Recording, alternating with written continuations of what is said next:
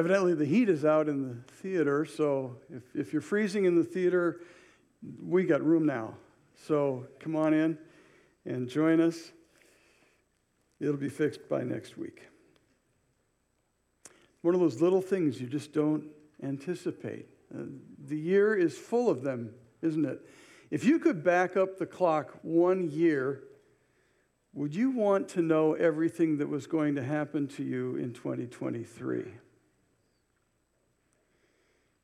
The things that you've experienced that would bring you incredible joy, the things that you've experienced that would break your heart, would frustrate you, give you pain. Imagine if you had an auto accident this year, or if you fell and broke your arm. Would you have wanted to know that that was coming? Even if you couldn't do anything about it? On the one hand, we like to know what's coming so that somehow we can prepare for it. It's the unknown that causes us so much anxiety. But on the other hand, we don't want to know what's coming because we'd never leave our house if we knew. We could never prepare for all the things that were coming if we knew about them. God, in His wisdom, doesn't reveal to us everything that's coming. Instead, He invites us to trust in Him as the one who is wise enough to have been preparing us our whole life long for what's coming in the new year. I want us to zero in this morning on a man who was facing a very uncertain future. His name is Joshua, and his story is told in the book of the Bible that bears his name. If you don't have a Bible with you, I'd invite you to just catch the attention of one of these guys coming down the rows here, and they'll be happy to hand you one.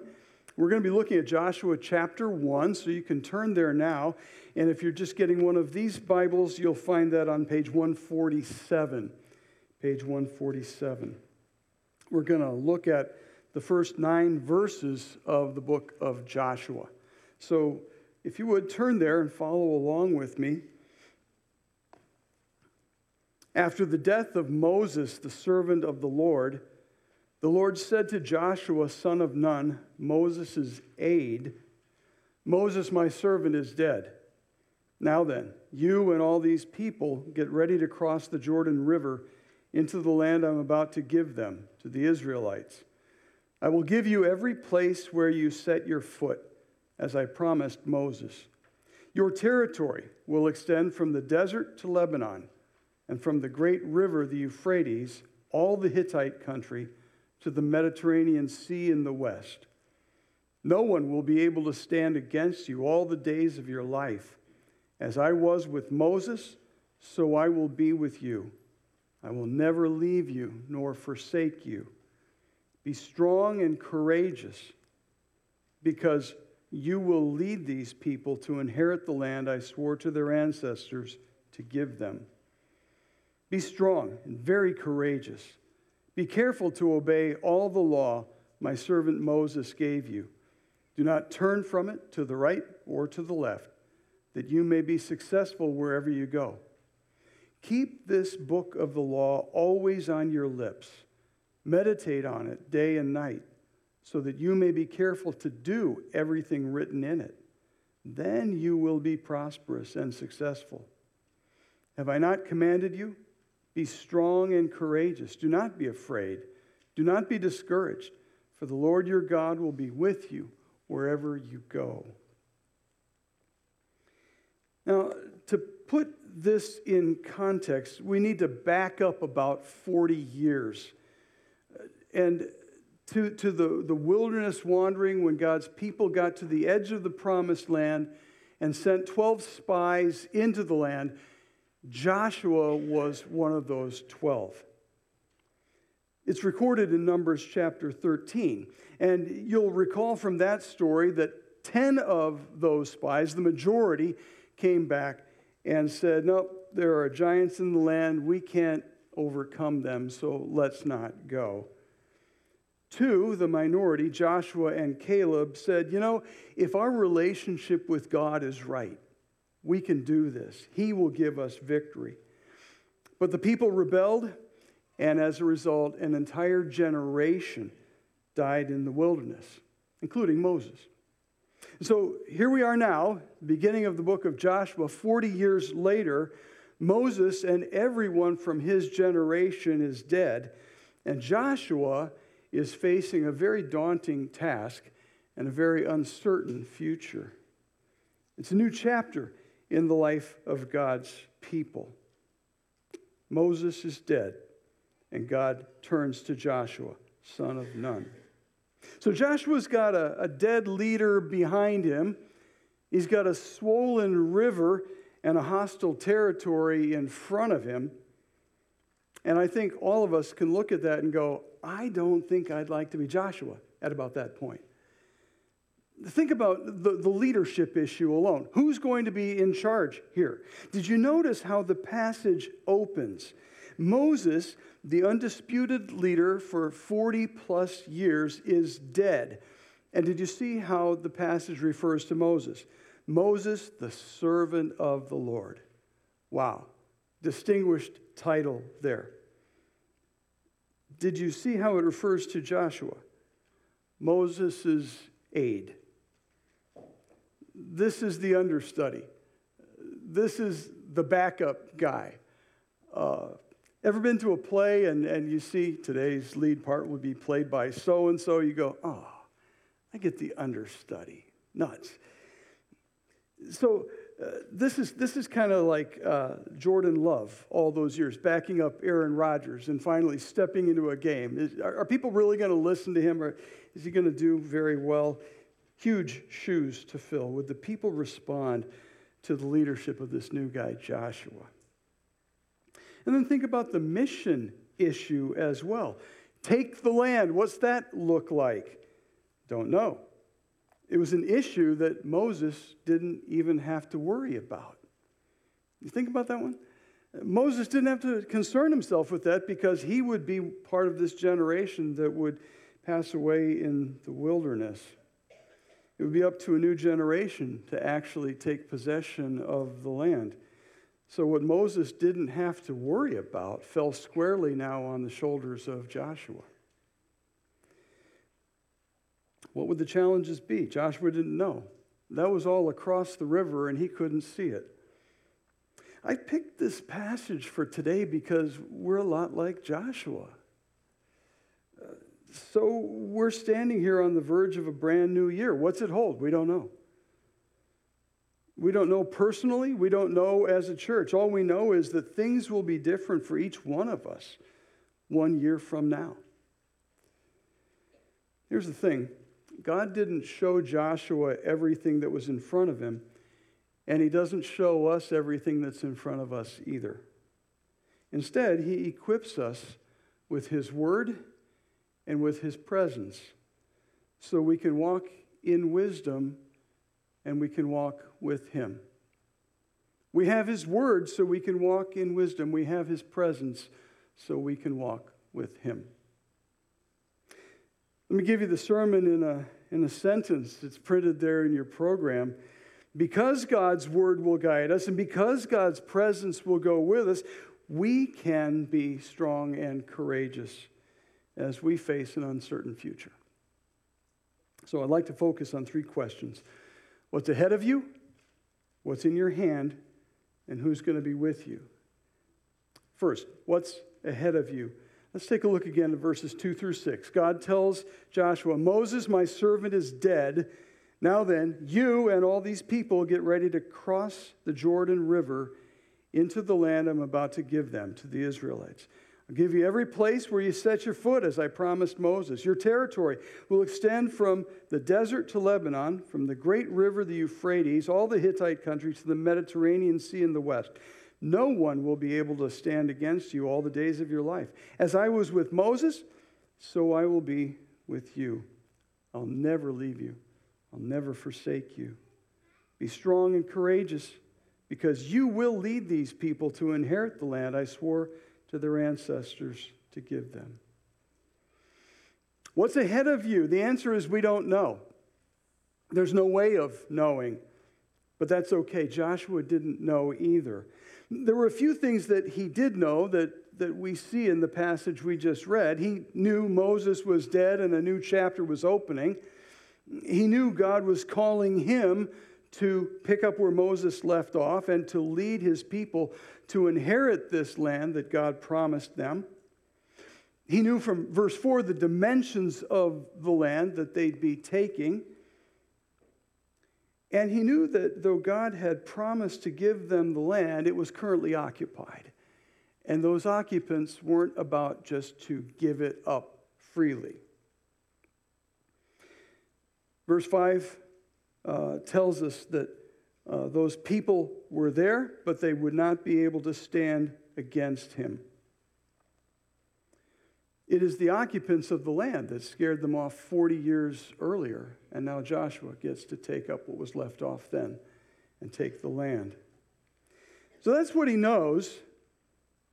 Those were the givens, and he could only take the rest by faith. That despite the challenges, God would give them the land. He says it 3 times in this passage, verse 2, verse 3, verse 6, I'll give you this land.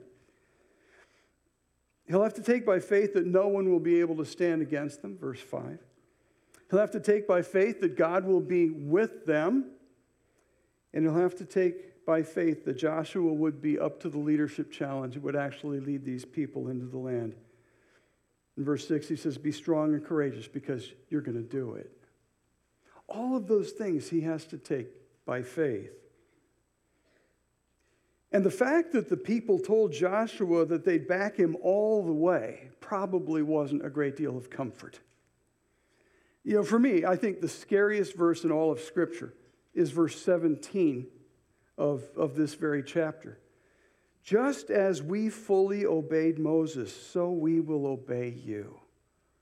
Would you like to be Joshua hearing those words? You know, after what they did to Moses, they're the reason why he had to die in the land. Just as we fully obeyed him, we'll fully obey you. Would you find that encouraging? So Joshua knew a few things for sure, and he had to take the rest by faith. And we find ourselves in a similar situation. There are only so many things we can know about what's coming in this year. The rest, we just have to take by faith.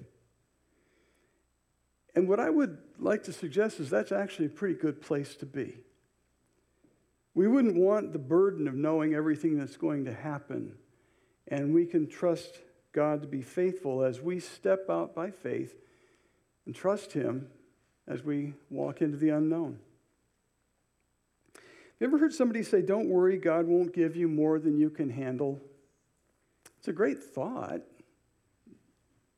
Problem with that is the Bible. It's not to be found there. I think someone got the idea from 1 Corinthians 10:13 that lets us know that there's no temptation that we can't handle. No temptation has overtaken you except what is common to mankind.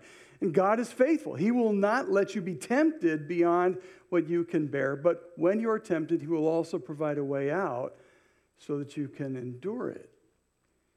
But temptation is different from trouble. No temptation can overtake us that we can't find the escape hatch that God is always faithful to provide.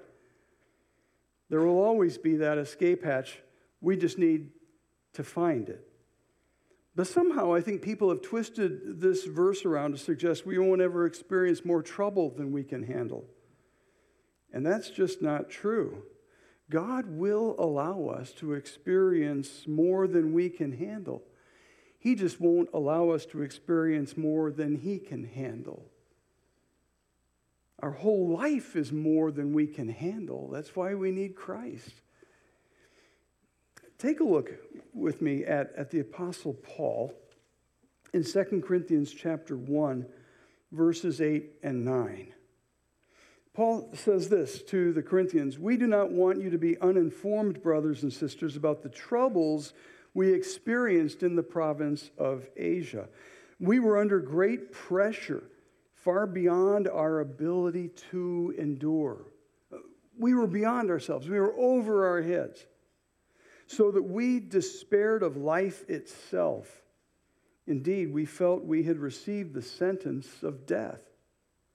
But this happened that we might not rely on ourselves, but on God, who raises the dead. We'll find ourselves over our heads at times this year, but that's okay. We serve a God who has promised never to leave us, never to forsake us. And even if we face death, we serve a God who raises the dead. That's our ultimate hope. So God tells Joshua, be strong and courageous. You're going to do this. And we can know that there's nothing that will come our way this year that can defeat us either. So what's ahead of you? We don't know. We don't know. But that's okay, because God has called us, and He will be with us, and He is able. Second question is, what's in your hand? Not what's in your wallet, but what's in your hand. Look at verses 7 and 8. Be strong and very courageous. Be careful to obey all the law my servant Moses gave you. Do not turn from it to the right or to the left, that you may be successful wherever you go. Keep this book of the law always on your lips. Meditate on it day and night, so that you may be careful to do everything written in it. Then you will be prosperous and successful. What's in your hand? Well, notice a few things that are not in Joshua's hand. There is no book of military strategy, no tactical guide in his hand. God has told Joshua that He'll give him and his people this land, but He hasn't told him how. That's going to come later. At this point, we know more than Joshua because we've read his book. We know that in chapters 5 and 6, he'll meet the angel of the Lord and get his marching orders then from him.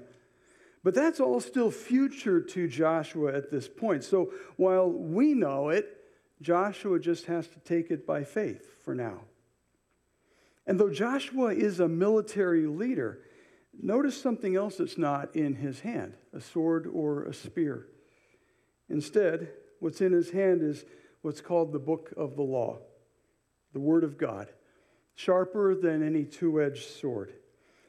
And it will be the key to our overcoming our challenges as well, because it helps us grow in our relationship with God, and it fills us with His wisdom. The Word leads to wisdom.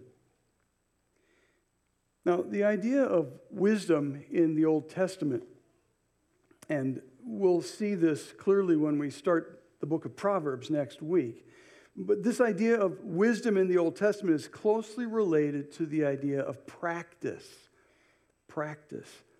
It's doing the right thing often enough that it becomes a habit. It's getting good at it. It's making it a part of you. Why do third basemen take grounders for hours on end? Why do musicians continue to play the scales day after day? Why are we willing to pay a master plumber more than we're willing to pay an apprentice? It's all about experience that makes someone really good at something. A guy named Malcolm Gladwell wrote an interesting book called Outliers. It's about people who have become successful in their lives and why did they become successful. They seemed to be outliers, but they became very successful. And the bottom line is, he says, when you do something repeatedly, you get good at it. And when you do something for 10,000 hours, you get really good at it. So if you want to get good at something, just practice it for 10,000 hours and you'll get good at it. He zeroes in for one illustration on a musical group you may have heard of called the Beatles. They couldn't get a gig in England, so they had to go over to Germany, and they played in clubs where they had to play for 8 hours straight. You can't play the same 3 songs for 8 hours straight, so they had to write a lot of songs. And they put in a lot of hours, and they got really good at what they did. And when they came back to England, they found people were really willing to listen to their music. So we get good at things when we practice them over time. You see how that translates to getting good at life? Applying God's wisdom to our lives. When you make the Word of God your focus, you end up putting the wisdom of God into practice in your life. It becomes a part of you. And God doesn't just teach Joshua how to conquer territory. No, it's much bigger than that. He wants to teach him how to conquer life. And to do that, you need God's Word. But notice, it's not just about reading it. It's about doing it. Look at verses 7 and 8 again. Be strong and very courageous. Be careful to obey all the law my servant Moses gave you. Do not turn from it to the right or to the left, that you may be successful wherever you go. Keep this book of the law always on your lips. Meditate on it day and night, so that you may be careful to do everything that's written in it. Then you will be prosperous and successful. It's not just reading it, it's the doing of it that gives us success. The idea of success in Hebrew has to do with acting wisely. The bottom line is this: get God's Word into your life and act on it, and you'll gain wisdom for daily living. I hope this coming year for all of us will be a year when we make the Word of God that central. There's a cumulative effect to be found in daily doses of God's Word. You won't notice any great gains from any one day, and nothing generally falls apart in a big way when you miss one day either. It's all incremental and cumulative. But we find that neglect is cumulative as well. If we took two of you and stood you up here, and one of you pledged to take God's Word into your life on a daily basis every day this year, and the other one pledged to stay completely away from it for all year long, do you have any doubt that there would be a difference in the two of them if they stood up here a year from today? Which one would you want to be? You may say, okay, I want to be this guy here. How do I do it? Where do I start? Let me just suggest one real simple starting place, and that is a Bible app called YouVersion. Download that on your phone or device. It's filled with tons of Bible reading plans, all sorts. Pick one. Try different ones, but stay at it. You'll notice a difference in time. There is a cumulative effect to be gained.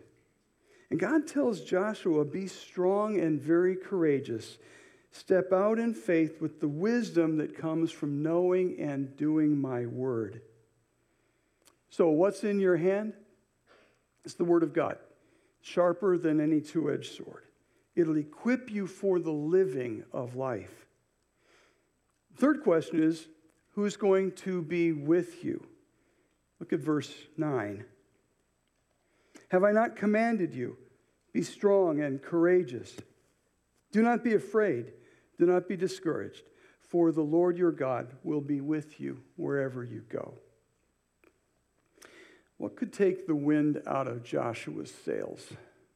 What could defeat his army without even coming into contact with the enemy? God knows. It's fear and discouragement. How do you beat them? God knows that too. To know you're not alone. Be strong and courageous, for the Lord your God will be with you wherever you go. When God is with you, you don't need to be afraid or discouraged. When you're in over your head, It's so good to know that you're with someone who knows what they're doing. My wife is the master of public transportation. She has never met a public transportation system that she didn't like or couldn't conquer. Part of her secret is that she's never afraid to admit that she doesn't know what she's doing. Now, I, on the other hand, never want people to know that I am clueless, so I try to figure stuff out on my own.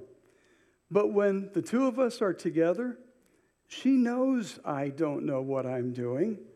And because she's with me, I don't need to figure it out by myself. So we were visiting our daughter in Lakeville, Minnesota, needing to get to St. Paul, the heart of St. Paul, for a wedding. And Tina said, "Let's take the bus. It'll be fun." And I said, "No thanks, I'll drive." But she talked me into it, and we got onto a bus in Lakeville that would take us to the Mall of America, transferred to another bus that took us just almost in front of the very building we needed to end up at. Do you know why I had the confidence to do that? It was because of who was with me. Truth is, Joshua couldn't face his challenge alone, and neither can we. Moses came to a similar point in Exodus chapter 33, verses 14 and 15. The Lord said, "My presence will go with you, and I will give you rest." Then Moses said to him, "If your presence does not go with us, do not send us up from here. If you're not going to be with me, there is no point in my going." And God tells Joshua, "Be strong and courageous, I'll be with you." And because of that, Joshua could have confidence in facing the unknown. Who's going to be with you? God, the one who called you, the one who equipped you. He's the one who will be with you. So we've considered three questions as we've looked at this passage. What's ahead of you from verses 2 to 6? What's in your hand from verses 7 and 8? And who's going to be with you from verse 9? Did you notice the phrase that is repeated in each of those sections? Be strong and courageous. We can do that because whatever lies ahead of us is no match for the one who has called us and equipped us. He's given us his word, and he goes with us himself. So what's 2024 going to look like? I don't know. Do you know? None of us really know. What we can know is the one who called us. We can know that he's faithful. And we can know his word, and we can know that it will give us the wisdom we need for living 2024. And we can know who will be with us each step of the way. So, we don't need to know what lies ahead. Because God's word will guide us, because his presence will go with us, we can be strong and courageous as we face a new year with all of its uncertainties. I am enjoying my time at the Bridge. This is a wonderful church. God has blessed this church greatly. You've got good leadership. You've got a talented staff. You've got a wonderful facility. And your love for the Lord is contagious. You've got a great mission and a simple plan to achieve it. Let me suggest 3 words that sum it up. Connect, grow, and serve. Connect. Connect people with one another and connect people with God. A lot of that happens on Sunday morning as we gather, as we enjoy a cup of coffee together before or after the service, as we come in here and worship together, as our kids go to Bridge Kids. All of these things are ways in which we can connect with one another and with God. And we grow. We grow in our relationship with God through His Word. We do that not just on Sunday mornings, but throughout the week through personal Bible study. We can do with our own Bible app in our own quiet time, or just reading the Bible through. And we also do it through our growth groups during the week that meet in various homes. We not only connect, but we grow in our relationship with God through those things. And then we serve. We serve in the church, using our spiritual gifts to serve and build up the body. We serve outside the walls of the church as well. And it's in the serving, I think, that real growth can kick in. Too few people step out in faith and experience all of that. But for those who do, we find that we grow best when we're challenged. Whether we're being challenged by preparing a lesson to share with others, stretching beyond our comfort zones, answering the questions of the people that we're serving, or watching and learning from someone who's been doing it longer than we have.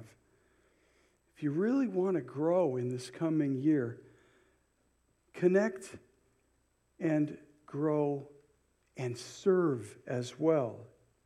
It's in the finding a place of service that you'll really grow. Connect, grow, and serve. I want to encourage you to do all three of those this year. I would encourage you to look for ways of incorporating all three of those things in every ministry that you serve in. And then be strong and courageous, because as you put them into practice, as you more than hear God's word, as you do God's word, you can know that God will be with you every step of the way. You'll find some questions for further thought in your program. I hope you'll make use of those in this coming week. Let's join together in prayer. Father, thank you for your word and your presence that go with us wherever we go, and that we can count on that just as Joshua did, facing an uncertain future. We don't know what's ahead of us in this coming year, but we know we've got your word in our hand, and it can be our reliable guide. And we know that we've got your presence in our lives because you've promised never to leave us or forsake us. And so, Father, I pray that with those two certainties, that we would have confidence to step forward by faith into what you have laid out for us. And help us then, Lord, to step into that knowing that you're with us and that you're going to use us and glorify yourself through us. So we commit ourselves to you for not only this day, but for this coming year, and trust that you'll be with us wherever we go. In Jesus' name, amen.